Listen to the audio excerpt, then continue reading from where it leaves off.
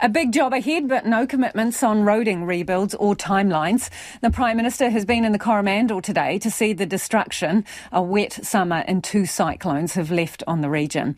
He's promised support to businesses hanging on by a thread and desperately needing help to stay afloat, with isolation being their reality for a while yet. The critical road, State Highway 25A, which slices through the middle of the peninsula, is tipped to take at least a year to rebuild. But Chris Hipkins made no promises it will happen at all. Our reporter Louise Tenuth and cameraman Nick Munro are in the Coromandel. Mangled roads, a region of New Zealand almost completely cut off from the rest of the country. Chris Hipkins in the Coromandel today to see the damage for himself, checking out roads that are completely off limits for now, a very wet summer and cyclones that have badly affected these parts. I think the reality is the work is going to take as long as it takes. So we have got quite a future of road cones ahead of us as we work through what is a really big job. The Prime Minister acknowledging there's a massive roading rebuild to be done here, but stopping short of committing to rebuilding the critical state highway linking to the eastern side of the peninsula. State Highway 25A started cracking over the summer. It slipped and finally washed away during the anniversary weekend storm.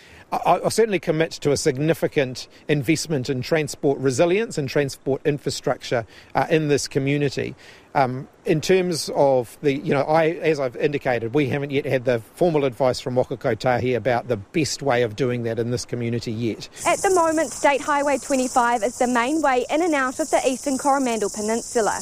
But people are already worried about damage to this road, which is fragile and dipping in many areas. And traffic is also reduced down to 1 lane. State Highway 25 across the top of the peninsula is the last remaining road open here. The other route is this gravel road, the 309. It cuts across from coast to coast, just south of Coromandel town, to the eastern side near Whitianga. It's a council-run road. It's narrow and unsealed. When we cross it this morning, large trucks are navigating tight bends and it's got its own issues with slips. There are cones cordoning them off. I think in the Coromandel we do have to accept that we've got some communities that have become quite isolated, that are quite vulnerable to weather.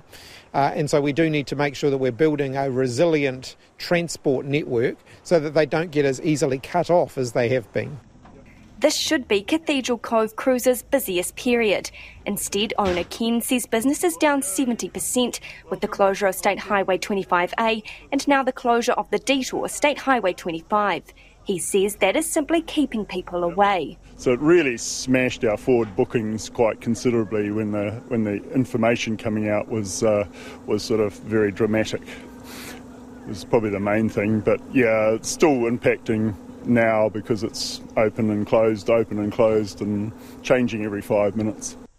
He's hoping he can access some government assistance to get him through. Our big worry is that, something else major is going to happen and we'll be down to that 309 Thames Coast Road. And of course, if we get another slip there, then we're completely isolated. Derek Collier owns Whitianga Sports Shop and is a volunteer firefighter in the community. He says they're running out of time to make up their losses. We turn over in one day in January what we do for the whole of a month in the middle of winter. The town is bracing for the worst. It's that unknown. That's what's the scary part about things. It's just not knowing what's going to happen. And that's why we need to have something done as quick as we possibly can.